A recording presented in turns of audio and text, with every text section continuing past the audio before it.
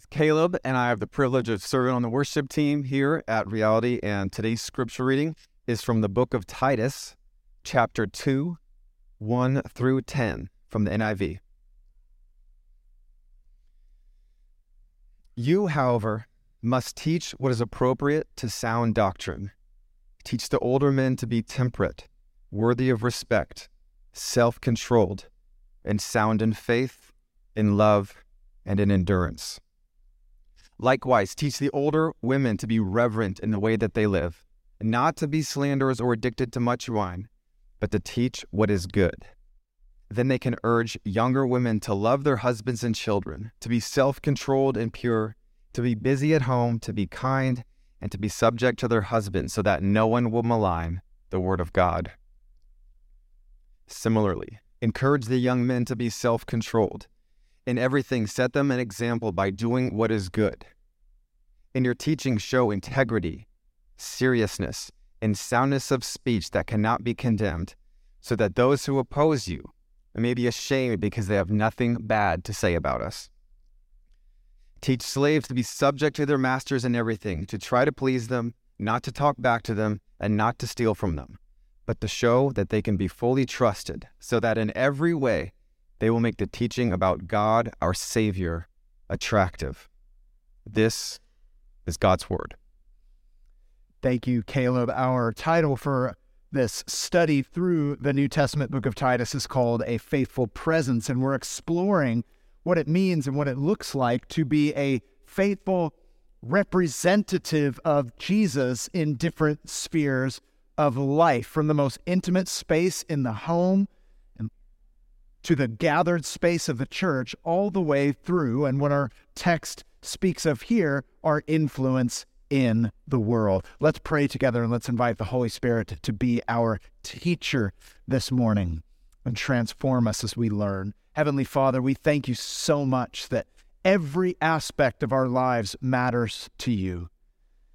And as we explore the theme of work and our witness in the work space and out in the public square, you care deeply about how we conduct ourselves, how we behave. And so this morning we invite your Holy Spirit to speak into these areas. Speak to us about our character. Speak to us about our integrity. Speak to us about the example that we have and the impact that we leave upon other people. Where we need correction, we ask that you would correct us. Where we need encouragement, we ask that you would encourage us. And above all, that we would learn to treasure Jesus more. And that as a result, we would show him off to the watching world. I pray for anyone here who does not yet know the love of Jesus, that today they would understand the gospel, believe, and be saved. Spirit of God, would you speak to us, transform us? We ask all these things in Jesus' name, and everyone said, Amen.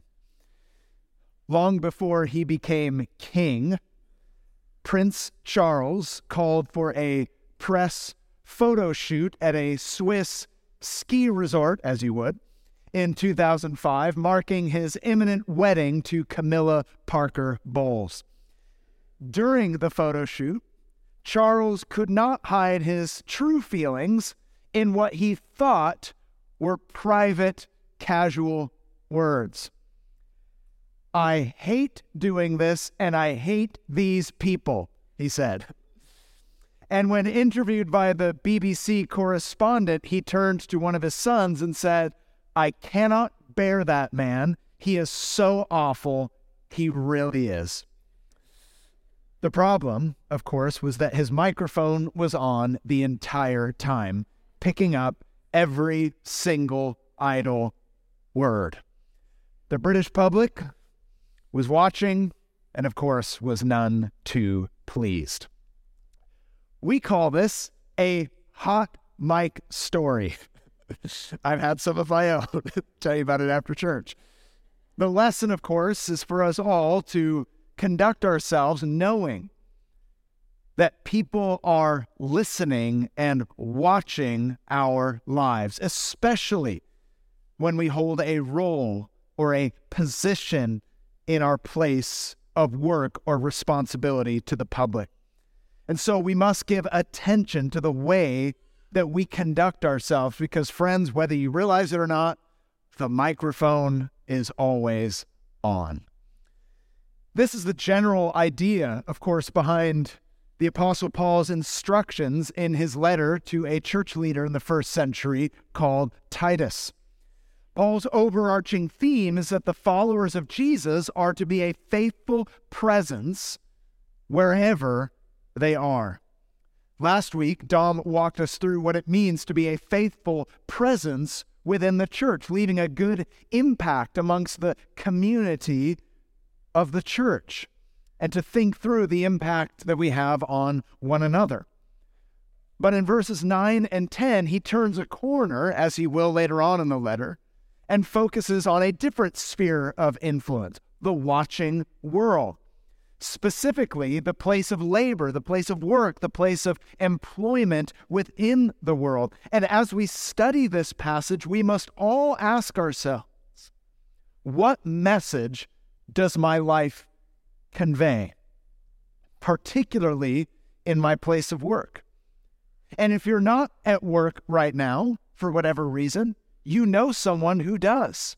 You're raising children who do. You have adult children who have work. We're all responsible to know these truths and to ask, what kind of impact does my presence make? Is it good? Is it bad? Is it just neutral? Is it distinct? And it is important that we ask these questions because the average person will spend 90,000 hours of their lifetime in a place of work. The question is your presence a witness? Now, before we attempt to lay out the application, we must first address the language of slaves and masters.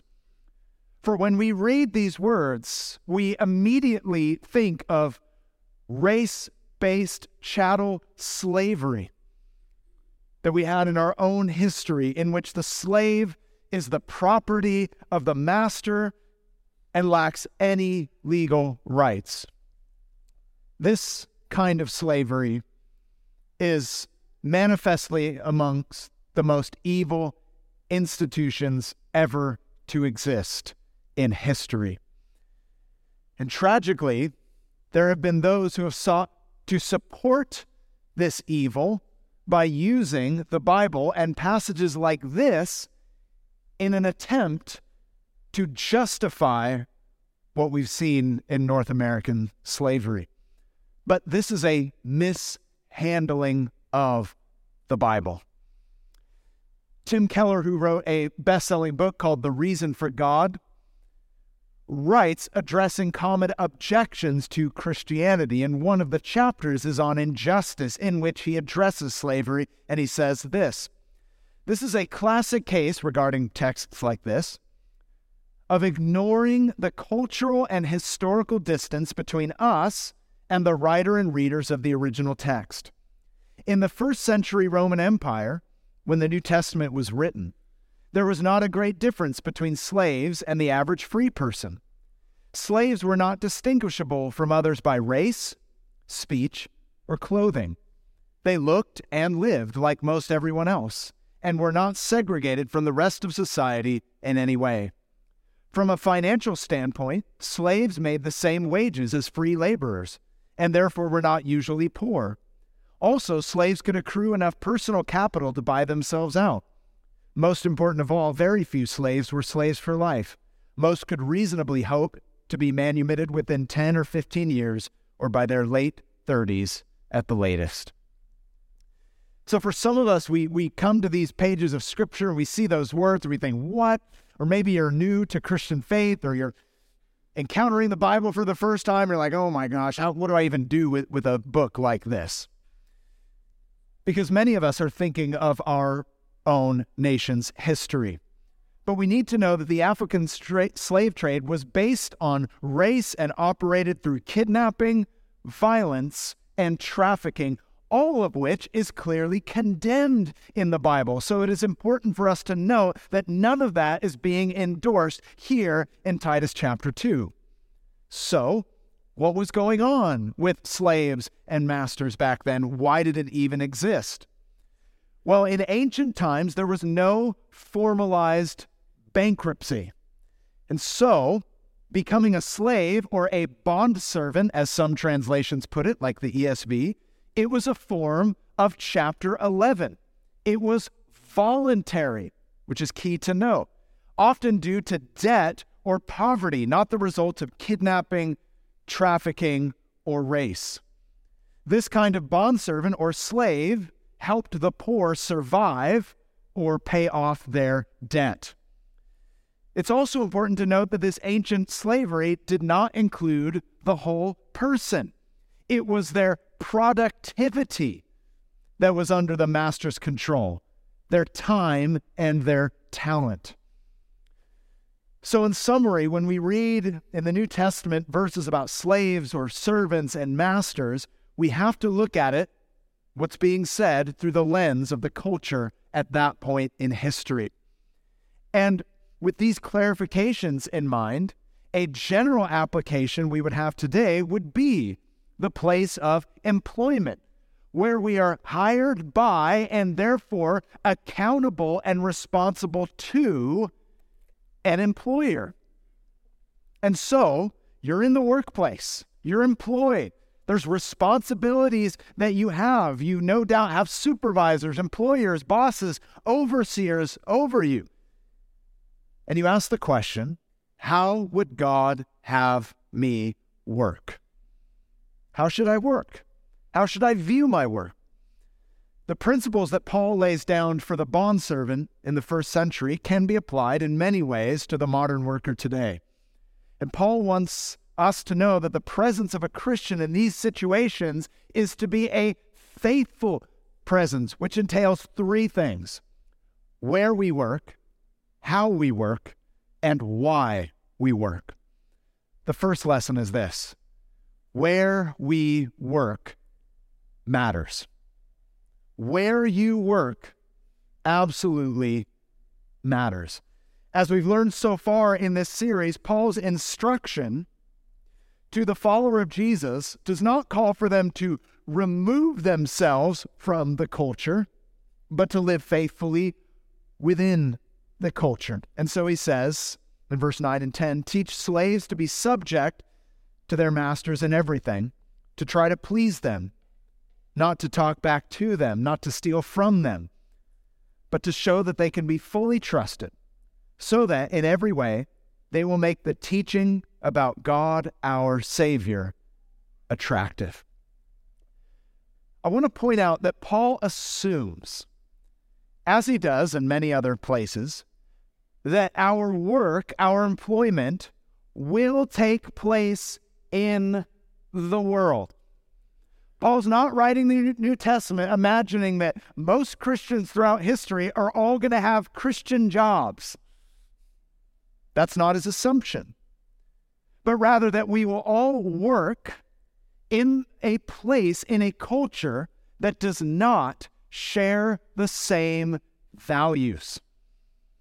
Paul assumes that here specifically, these bondservants are given very specific instructions in the way in which they conduct themselves pertaining to the master or their property, whatever it is that they are responsible for.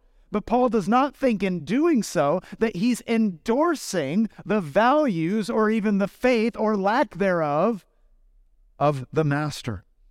And when he says be subject to, the meaning in the Greek, as we learned last week, means the arranging of one's gifts under the purposes of those with a proper authority. And here it is in the context of labor. But note that it is not an absolute authority. So when Paul says in everything, be subject to the master in everything, he means everything that pertains to your responsibility. Where we work matters. Now, this might be an obvious point to make, but it is a very important one because many people, even Christians, often view work in one of two ways. On the one hand, there are some who dismiss work as a necessary evil. This is true of many Christians. Well, I just work in order to pay the bills. Some of you are like, well, I can barely even pay those bills right now. It's a necessary evil. I just live for the weekend. Like, I just check out mentally. I go do my job Monday through Friday, do something fun on the weekend, maybe worship, with the church on a Sunday. It's a necessary evil. I've known many in the church who view work very much like that. Well, thankfully I get a paycheck. I can, take care of my family, and I can maybe tithe to the church, but that's pretty much all the value that my work has. So on the one hand, one extreme is that work is dismissed as a necessary evil. But on the other hand, and to another extreme, there are many for whom work is deified as a source of identity. So some people, it's dismissed as a necessary evil. But on the other hand, it's deified as a source of identity. For many people, and I've seen this in the church, work is everything. Work is where you get your sense of value and meaning and purpose. Your career is everything. What's on your CV, your resume, is like the source of who you are. I watched a documentary recently on a very famous journalist in America, and she had this one line when being interviewed. She said, "If I see an empty calendar, I don't know who I am. If my calendar is not filled, I don't even know who I am. Like, what am I even doing with my life?" And there are many, even Christians, for whom their career is their idol. They look to their career to give them meaning and value and significance and direction in life. Those are two extremes. But it's important to note that neither view is actually faithful to the Bible. According to Scripture, work is not to be dismissed, nor is it to be deified. It is to be redefined in light of God's Word.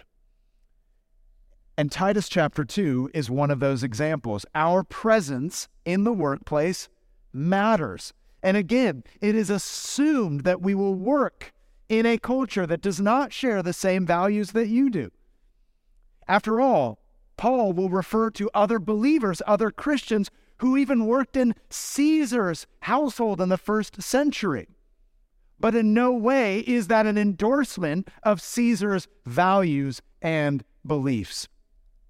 It's an important point because a lot of Christians just think, well, since they don't share my values, it's of no significance, so I'm just going to check out during the week, and I'm not going to place much of a value on how I live in the place that I work.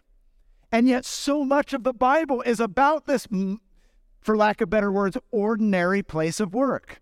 Let me give you an example from the author John Ortberg in his book on identity. He says this: most of the heroes in the Bible had what we would think of as secular vocations. Isaac developed real estate. Jacob was a rancher. And Joseph was a government official. He was in charge of agriculture, the economy, and immigration policy, who served a pharaoh in a foreign land that did not honor Israel's God. Joseph did not decide he could serve God best by leaving his well-paying government job and starting a nonprofit, faith-based organization to do charity work. Dramatic pause. Moses spent 40 years as a sheep herder, and David worked in shepherding, the military, and statecraft. Daniel was an immigrant who attended Babylon's version of Oxford and became prime minister. Lydia was a successful businesswoman in textiles. Paul was a tent maker. And perhaps the ultimate expression of how much God values work is Jesus was a carpenter. The Bible is a book written by workers, about workers, for workers, but too often in discussion about spiritual life, our work gets ignored. Where you work matters. It is assumed that you will work in the world, in a culture that does not share your values. And so Paul gives specific instructions. Now, the immediate question for many of us, if you're a Christian, you're thinking, wait a minute, there's a tension there. Where do I draw the line? Okay, I understand that my place of work is going to be most likely in a place that is not explicitly Christian. I get it, but where do I draw the line? Well, let me give you a very simple principle that needs to be worked out in your own life. And it's the same principle that applies to how you relate to the government and paying your taxes that Paul will talk about later, and we're actually going to address again when we get into Titus chapter 3. Where do I draw the line? Well, to put it simply, you draw the line when your work commands what God forbids, or when your work forbids what God commands. The same is true of government. The same is true of paying your taxes. Well, where do I draw the line with the government? Well, when the government forbids what God commands or commands what God forbids. It's a simple principle, but one that you need to work out on a daily and weekly basis. Otherwise, we lose our distinct witness. And that leads to the second point. Not only does our place of work matter, that it matters that we work out in the world, but how we work matters. And so in addressing how the bondservant conducts themselves, Paul, without endorsing the master or that particular situation, what Paul has in mind is the character of this person. And that we are all to pursue certain things and avoid others when it comes to our presence in the workplace. Instructions that we would all do well to take to heart if we are going to be a faithful presence in the place where we spend many hours of our week. So he says at the end of verse 9 and the beginning of verse 10, try to please them, not to talk back to them, and not to steal from them, but to show that they can be fully trusted. The big idea is that Paul's instructions are meant to muzzle the critic who might say that a follower of Jesus is all about anarchy and doesn't care about responsibility or authority at all. And so he gives us specific instructions. The first is try to please them, which speaks of a job well done, satisfactory effort in your work. There may have been, and there often is, a temptation today for a follower of Jesus to say, well, this is just a secular place of vocation, so it doesn't even matter. I'm just working for the man, so it doesn't even matter how I live. I'm just going to show up, clock in, get the bare minimum done, and then head home for the week. Paul says that's not how you are to approach your responsibilities. I do wonder at times, would this characterize some of us? We justify the behavior saying, well, this place of work, it's, I don't fully agree with or identify with every particular aspect of it, therefore I'm not going to do a good job. Paul says that's a wrong conclusion. We are not to engage in a half-hearted or careless way when it comes to our work. Lazy workers will not be pleasing to an employer. So to put it simply, do good work. Whatever job you have, may it be a good effort that you put into it. Those are Paul's instructions. It's so practical. It's so down to earth, and yet it's so easy to miss. Paul says, hey, do you have a job? Then work hard. Work hard at your job. And secondly, when it comes to people that you might often find yourself disagreeing with, he says, don't talk back. When there's a proper authority, you need to be very careful as to how you use your words, regardless of how common it might be to respond to a boss or a supervisor or a colleague or a coworker with a surly remark or a bitter complaint. This should not mark the Christian worker. Instead, he encourages the laborer to be polite and respectful in communication. I would add that gossip, slander, and mean-spirited comments are also forbidden. Now, please don't misunderstand this teaching. This does not mean that you are a doormat and you should never address any kind of injustice in the workplace. That's not what Paul is talking about here. You are not a doormat.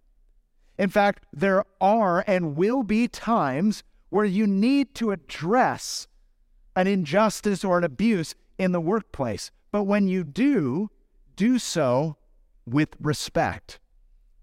This doesn't mean that there's never going to be a problem in the workplace. What Paul is forbidding here is that kind of casual complaint or argumentative spirit. Paul himself knows this well. If you read through the book of Acts, which records for us the earliest history of the church, in which Paul was an apostle and he was often falsely accused and arrested by the government under false charges, Paul still openly disagreed, but he did so in a way that was respectful. There is a respectful way to address when things are wrong in the workplace. But what Paul is forbidding here is this mean-spirited, casual way in which we can be argumentative or slanderous. I certainly know this from my former days in the workplace before I was a Christian. It was so common. It was part of the culture that you would just absolutely trash your boss and say all kinds of things about them. Paul says this should not be so amongst the follower of Jesus in this place of work. God not only calls us to do our work well, but to do so in the right spirit and with a good attitude, which then moves them on to ethics. He also encourages them to be honest and have integrity in their work. The commentators tell us that it may have been a common temptation as a bondservant responsible for their master's possession or their land or even their household to find opportunities to steal, which would also apply to embezzlement or even fraud. There's a common temptation today for many workers when there's an opportunity to just skim a little off the top. Maybe that's something that's common in your particular profession or field of work, and you're like, well, everyone does it. We just pocket this money. We just take that. We don't report this. And because everyone else does it, you're like, well, I'm just going to go with the flow. Paul says it should not be so amongst the follower of Jesus. We shouldn't do that or justify it just because that's the way that others do it. In contrast, live in a way that you are visibly trustworthy and reliable. It's a powerful encouragement here. He says at the end of, or at the beginning of verse 10, show that they can be fully trusted.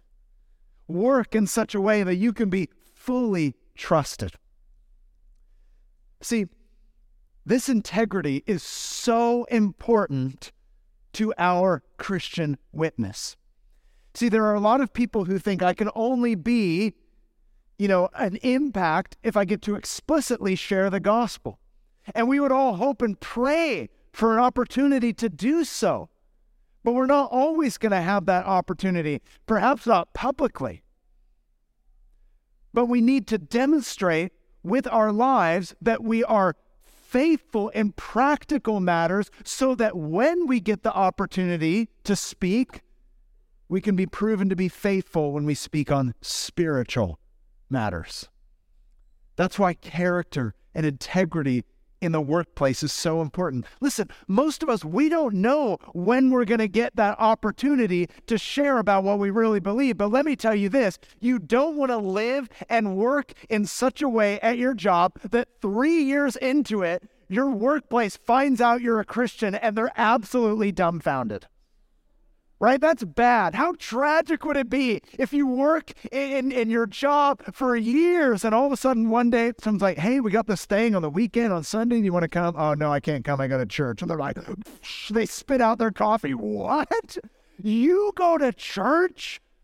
You're a Christian? I never would have guessed. I never would have known that you, of all people, would be a follower of Jesus. Okay, friends, we do not aspire for that reaction. Can I get an amen? We don't want that. But in contrast, you're living in such a way that you are trustworthy. The way in which you conduct yourself is like a signpost pointing towards something greater, establishing credibility so that when you are asked and when you have the opportunity, you can point to Jesus. Now, as I think about this, I can't help but to think about my own life, and I contrast my time as a worker before I was a Christian and then my time working after I was a Christian. Before I was a Christian, I just went with the flow. Whatever was a part of the work culture, I fully engaged. There was no distinction at all whatsoever. Even though there were certain things that I knowingly did was wrong because everyone else was doing them, and I just did what they were doing. Fast forward a little bit, when I was a new Christian, I remember going to work and, I was like so excited to read and learn the Bible, and people at work started asking me questions and I would give them answers based on what I was reading. And no joke, this one person said to me, "You're so wise." And I was like, no one has ever said that to me ever in my life. Here I am, I'm 21, "You're so wise." That doesn't happen to a 21-year-old on average. And I said, "Oh, I think you're thinking that because what I'm telling you comes from the book of Proverbs, which is in the Bible, and it's all about wisdom. Can I tell you about that?" It was such a contrast. And though our witness will oftentimes be imperfect, nevertheless, we endeavor to live trustworthy and reliable in our place of work. One of the great biblical examples of this, of course, is the story of Joseph in the first book of the Bible. Though unjustly sold by his brothers into slavery, Joseph was a servant in the house of an Egyptian official, and he worked with such integrity that his master, Potiphar, put him in charge of everything. Reliable, trustworthy. Paul's attention is on character and integrity when he thinks about the place of work in a culture that's not ideal. And I think this is particularly important in our culture in North America because we tend to value talent over character. Many people think they're only going to have an impact as a Christian in the workplace if they're particularly talented. And oftentimes as the church, we hold up people who are really talented as the people who can be the greatest witness for Christ in the culture. And though that's good, that's not the whole story, is it? You don't read the New Testament and come across any verse that gives you the impression that, hey, go do your job and whatever, but if you're really talented, then you could be a witness for Christ. If that was the case, it would be sad because then it would be left to this very exclusive, elite crew of Christians that were going to have the greatest impact. But instead, the Bible addresses character and integrity, and all of us can show character and integrity, and therefore all of us have the potential of being a faithful witness for Christ in any place of work. And that is encouraging. Because you know what that means? For every one of us, it doesn't matter whether you're on the lowest rung of the corporate ladder or if you're the supervisor themselves, we should show ourselves to have good character. And as we do, we become a signpost towards something greater. Your character in the workplace matters. And I wonder this morning, for those of you, whether you have a full-time job, part-time, maybe you're a student, maybe you're an employer or a supervisor, maybe you're retired, but you have a responsibility and a role within the public square. People are watching you. The microphone is on. The question we must ask, is my witness a good one? Are there any character issues that Jesus wants to address in my life? Are there any little compromises that I've made because, well, after all, that's how things are done around here? Have you made personal compromises? Is there a gap between how you behave in the home and on the weekend at church, and then in the workplace, you're just like with the crowd? Have you lost your distinct witness? Or have you forgotten the impact that you can make because of a Christian witness? These are questions we must take to heart. Where you work matters. It's assumed that you're going to be out in the world, in a culture that does not share your values or your faith, and your presence there matters. You are on mission for Christ, and therefore how you work matters. Show yourself to be reliable and trustworthy, and not just go with the flow in gossip and in slander and mean-spirited speech or practices that don't have integrity. But all of this leads to a why. And I want us to notice that Paul concludes his instruction by getting to the heart and motivation of our work. Where we work matters, how we work matters, and third, why we work matters. And here at the end, Paul beautifully reminds us of what is at stake. He says at the end of verse 10, "Do all this so that in every way they will make the teaching about God our Savior attractive." Or as some translations put it, we will adorn the doctrine of God. And I love that phrase, and I love that word in particular, adorn, or to make attractive, because it reflects the meaning of the original Greek word, which is where we often get our English word cosmetics. Interestingly enough, all that stuff that people use to put on themselves to highlight their features. And even though cosmetics usually gives us the idea of something you might put on your face, the root idea of the term is that of arranging something in order to give it symmetry or beauty. So in ancient times, this word cosmetics was also used of arranging jewels in a crown or a necklace or a ring in such a way that best displays the beauty of the gem. And in that, I admire the craft of jewelry making. I'll never forget when we lived in London, we took my kids to the Tower of London, in which, of course, are held the crown jewels. And you go through this whole display as you're waiting to see the crown jewels. It goes through the history, and then finally this anticipation builds, and you're going to go into the highly guarded room where the crown jewels are stored. And the whole room is designed in such a way that draws your eye and attention to the jewels themselves. In fact, you're walking through the whole part of the Tower of London until you get to this room, and then you get on a conveyor belt, which is anticlimactically slow, I might add, just in case you ever visit. You're like, oh, I'm getting there. You get on the conveyor belt. It's like, and you're like, I could just walk. But maybe it's meant to dramatically slow you down so that as you pass, you take in the beauty.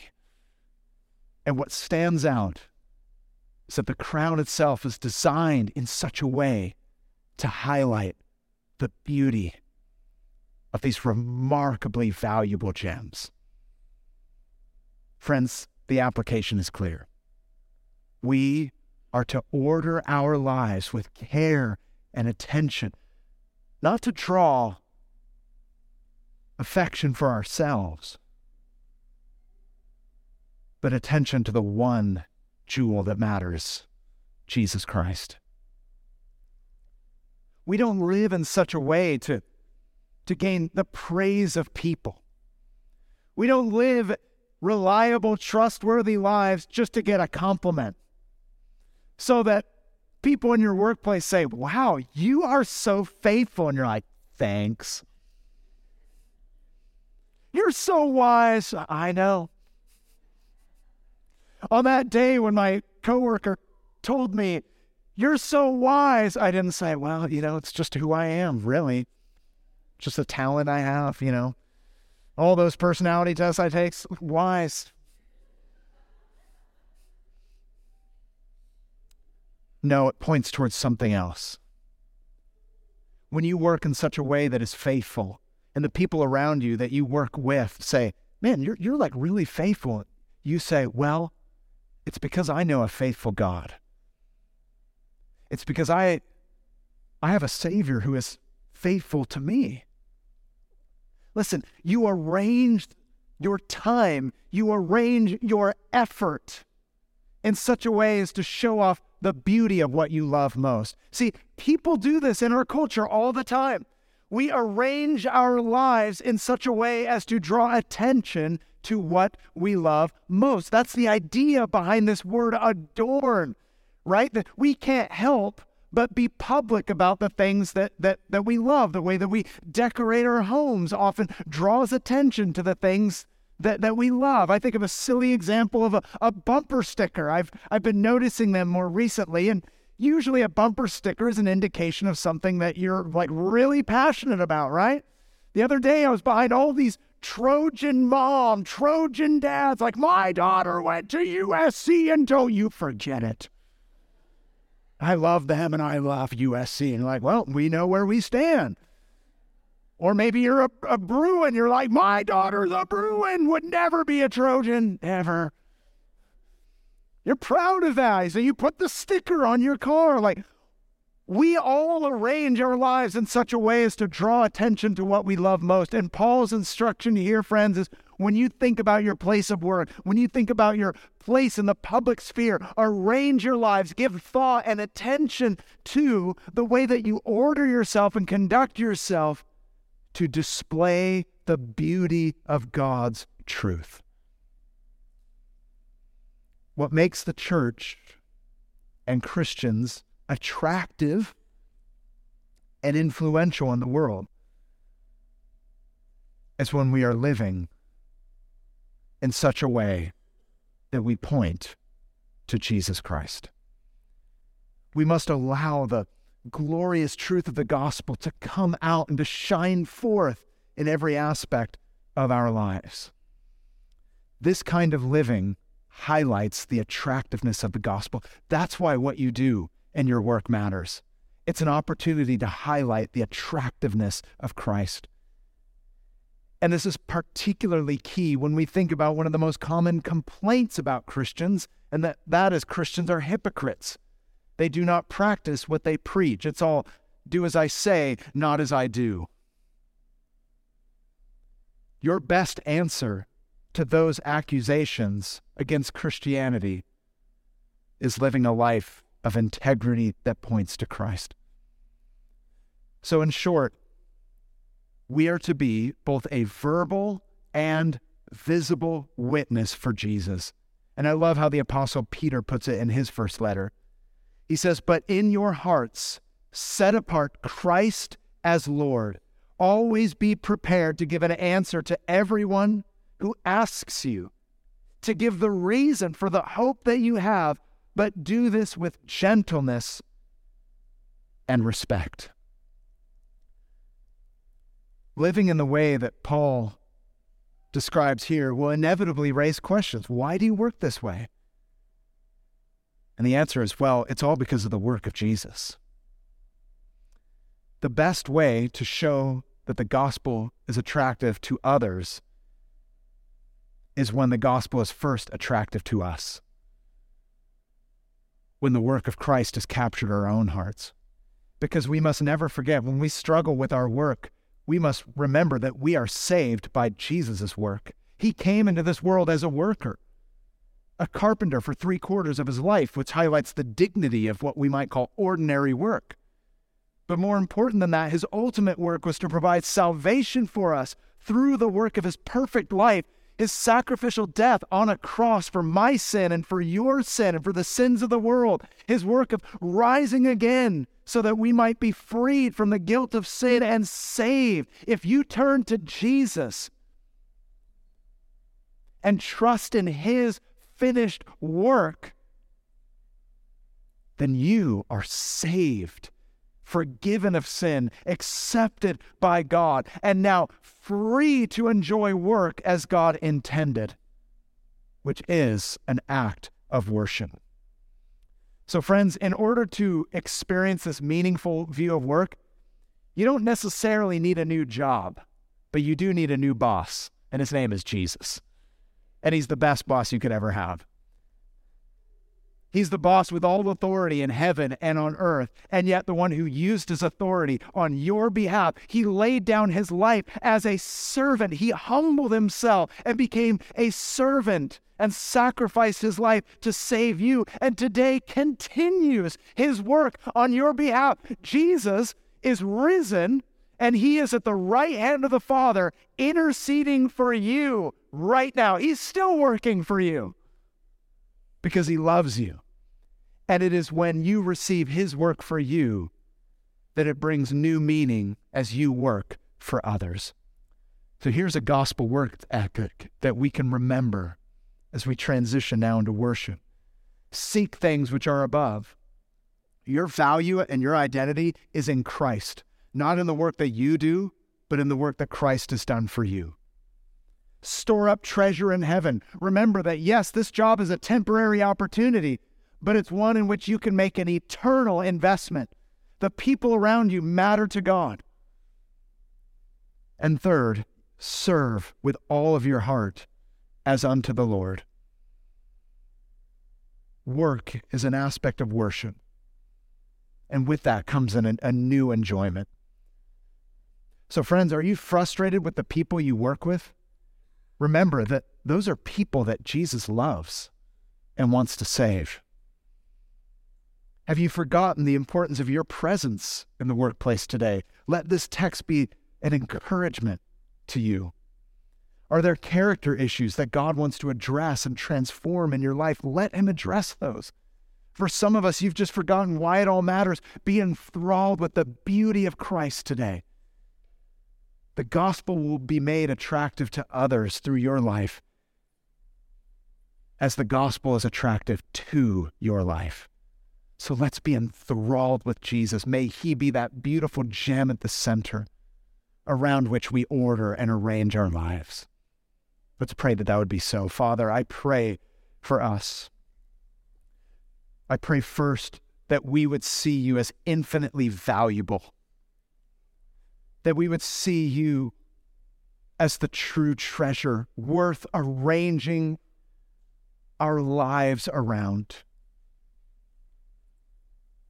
Father, I pray that as we have this strategic time of worship and prayer and communion and response, that you would stir up our affection for you, that we would see that you are infinitely more valuable than we can imagine, remembering all that you've done for us and the great love that you've shown toward us.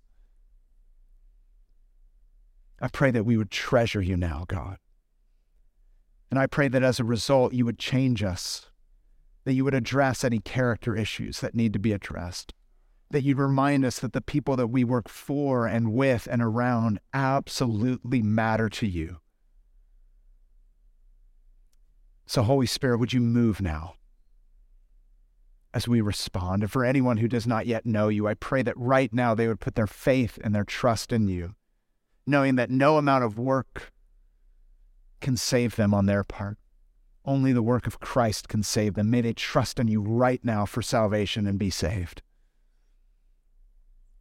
Spirit, move. We ask in Jesus' name. Amen.